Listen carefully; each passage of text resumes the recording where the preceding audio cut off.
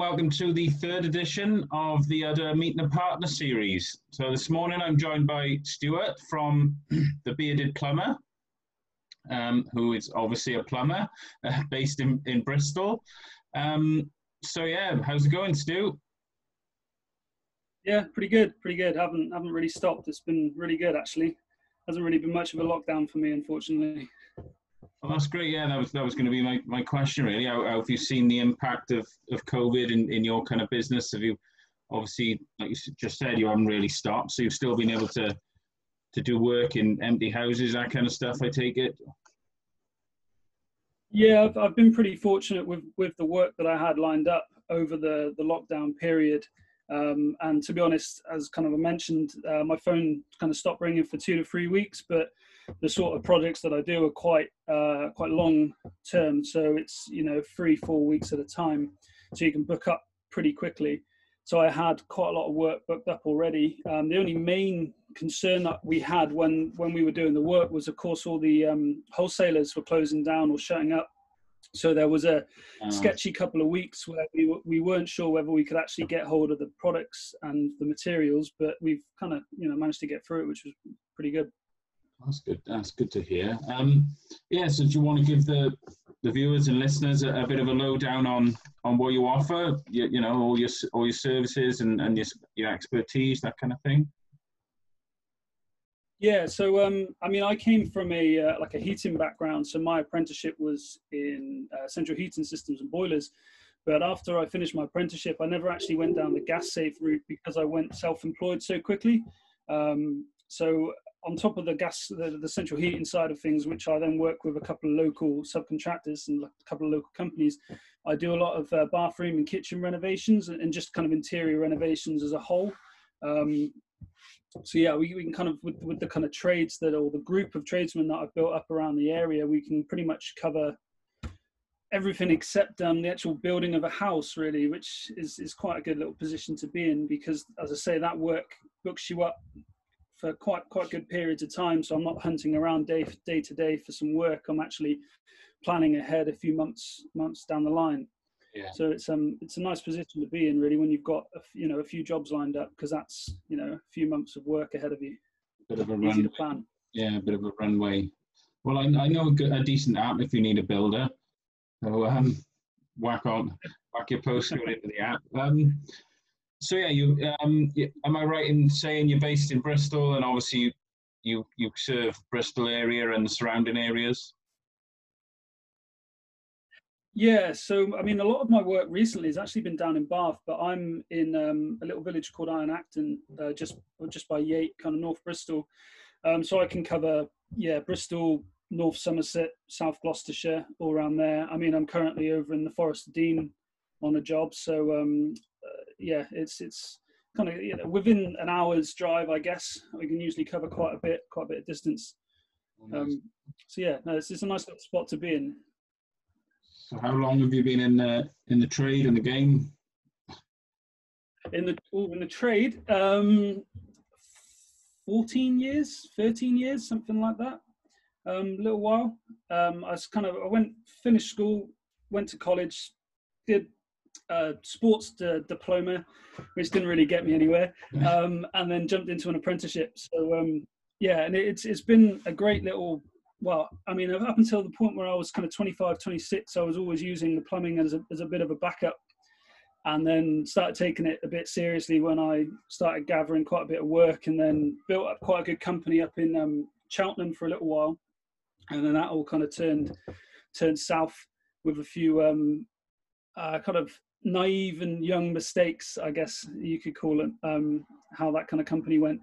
And then went to New Zealand, and again just kind of fell back on the plumbing, which was really good because I could pretty much go wherever I wanted, and I was always having job offers thrown at me.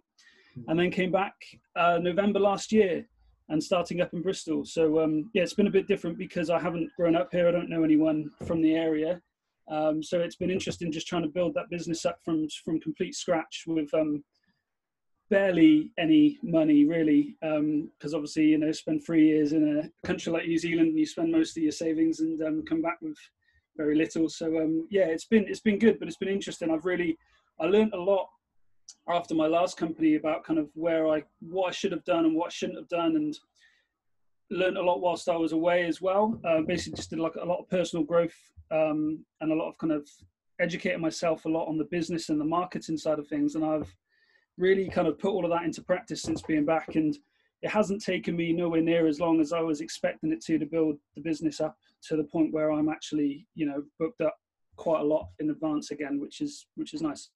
That's good. Yeah. Well, did you see a bit of a difference in the in the work and the market when you were in New Zealand? Is it all pretty much the same kind of stuff, or is it, you know, does it differ massively over there to here? Or? No, not really. I mean, there's obviously all the maintenance and the renovation work that's going on. There was a lot of new housing in most of the places. I was in Christchurch for a year, and then I was in Tauranga, which is in the North Island in the Bay of Plenty. I was there for a couple of years, and there was a lot of new housing going up. So there was a lot of homes being built. But there was, of course, you know, your regular maintenance, which is kind of part and parcel with this side of the job as well. I think the main difference over there was just the simplicity of the plumbing, because there's no heating systems over there's no central heating, so it's simply just your hot and cold. So it was a lot easier to work with. Yeah. But then there's a lot more restrictions and regulations on it all over there as well, which took some time getting used to. So is that due to the heat, that they don't need the heating? Is that the reason why, or? I mean, they do, especially down on the South Islands. They rely more on kind of air source heat pumps and their air conditioning unit that also provide the heat side of things. So yeah, there were a lot of bigger houses. The house that I finished on just before I came back was a $16 million home on the beachfront, and they had a central heating system in there. But that was a huge house, and it was all concrete, so there wasn't a lot of heat retention. Yeah. But yeah, most of the time they just rely on one or two strategically placed kind of heat pumps around the house, which will warm the house up. Obviously in the summer it's a lot, well, I say a lot nicer than here. It's been pretty warm recently, isn't it? Yeah, it's been lovely the last few weeks. So have you seen a kind of change in the trends and that kind of thing since you started as a budding apprentice? Have you seen a bit of a shift, or has it pretty much stayed the same, or? I'd say it all stayed the same. I mean, yeah, I mean, most of my work is mainly residential with a bit of commercial work. So, I mean, nothing's really changed with that. I mean, you hear stories about, in the next 5 years, they're going to be cutting out all, new gas installs and things like that, but nothing's really happened yet. It's all pretty much been, yeah, no real change. I mean, 3 years away and I came back and it was just straight back into the swing of things, Yeah. Have you seen are there any kind of new trends with obviously you do a lot of bathrooms. I remember speaking with someone a few weeks back saying that a lot of people are not installing baths now in, a lot more wet rooms, those kind of things. Have you seen that trend? Is that kind of coming through? Yeah, you do get that a lot. I mean, to be honest, I would say with en suites, it's more shower rooms, wet rooms. I found that a lot of people still want to keep a main bath in the house, potentially, primarily due to like the resale value. They think that young families and people still want that bath for your kids and that sort of stuff. So yeah, I'd say it's 50-50. I mean, there is benefits to both. But the shower and the wet room style, it looks great, but the practicality of it when you got young kids or a young family, it's you still need that bath, I think. Yeah. So you do the My Plumbing reports. Do you want to tell us a bit more about that? Yeah.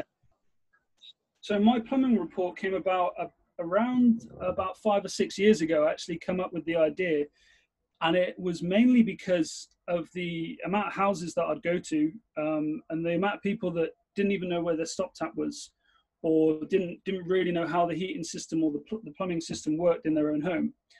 And it just kind of surprised me a little bit that, there was just, the minute something went wrong, they were immediately on the phone trying to get hold of a plumber, and, plumbers trying to get hold of someone is just an absolute nightmare. Yeah. So I come up with the idea of basically just creating a service that would teach people how the plumbing and heating system works in their own home. So not necessarily for the use of, DIY purposes, but mainly for that time where, it's a Sunday morning, you got water pouring through the ceiling and you don't know what to do. You can shut it off, so it was teaching them how to shut it off, teaching them how to drain it down, and also then explaining how you can create it more efficient, how you can save money on your heating bills and hot water and things like that. So it was mainly around that, and it was more of a knowledge or information kind of service, really, rather than a plumbing service. Well, that's good. Yeah, I suppose it's educating people. So, like you say, they've got a bit of when the proverbial hits the fan, they've got a bit of a base of knowledge that they can sort it out before someone like you turns up to fix it. Exactly, but you hear these horror stories of it. It's not usually someone like me. It's someone who answers the phone first, and chances are there's someone who, will charge an arm and a leg just to come out and turn something off and leave you without water for the next, couple of days. So it was really just to put that person back in control, rather than panicking on the phone. I've got water coming out of the ceiling. I've got coming out of here. I don't know what to do. At least you've got a few minutes there where you can turn it off. You can shut it down. It's not causing any more damage to the property. And then you've got a bit more time to phone around and ring and get hold of the right person to do the job. It's avoiding these opportunistic cowboys as such to make a lot of money and not do a lot of work.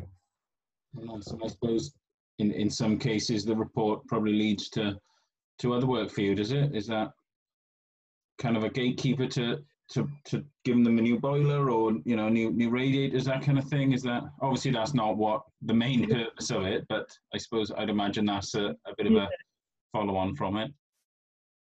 It wasn't the route I wanted to go down, and that's kind of why I thought I would charge for the report, because I didn't want to come in with these free reports and look for every angle that you can make some money out of someone. So it was really to go in and say, this is what you could do, or this is what needs to do to make it more efficiently, and then kind of leave them with that. And if they want to come back to me and say, would you like to do the work, or how much would it cost to do the work, I can at least then give them a price, and it's then back over to you. It wasn't really a way of going in and trying to scam some more work out of people. I mean, essentially, when I first came up with the idea, I wanted to do that full time. I was happy to just go around and be that informative guide, really, rather than the plumber that actually does the work. If it grew, if that side of the company grew, then I'd probably look into doing that a bit more. I think what happens is you kind of get that trust from people if you go around and you're explaining to them how the system works and how this works, and you're not being you're not going in with that angle, then naturally people tend to kind of lean on you and say, okay, well, we want to do the work, can you do it? Because now we trust you, and we don't want to find someone else. So there's that point of it all as well. No, I think it's a great idea. It's you'd be surprised how many people, like you said, don't know how to turn the water off in their own home, or don't know how to maybe top the boiler up when it's a quick fix, that kind of thing. No, I think it's a great little idea. It's cool. Yeah. Well, am I right in thinking as well, you're also now offering, is it mentoring for new businesses and new tradespeople going into businesses on their own? Yeah, new businesses, also small businesses looking to grow. Like I said, when I was with the last business, I made a lot of mistakes that I've kind of looked into and realized where I went wrong.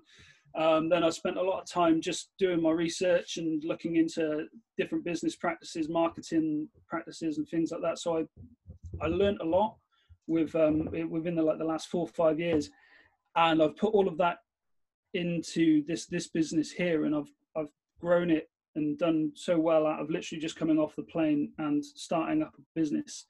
And so I figured, I can actually give tradesmen or tradeswomen that knowledge and that information that I've kind of learnt myself the hard way, really.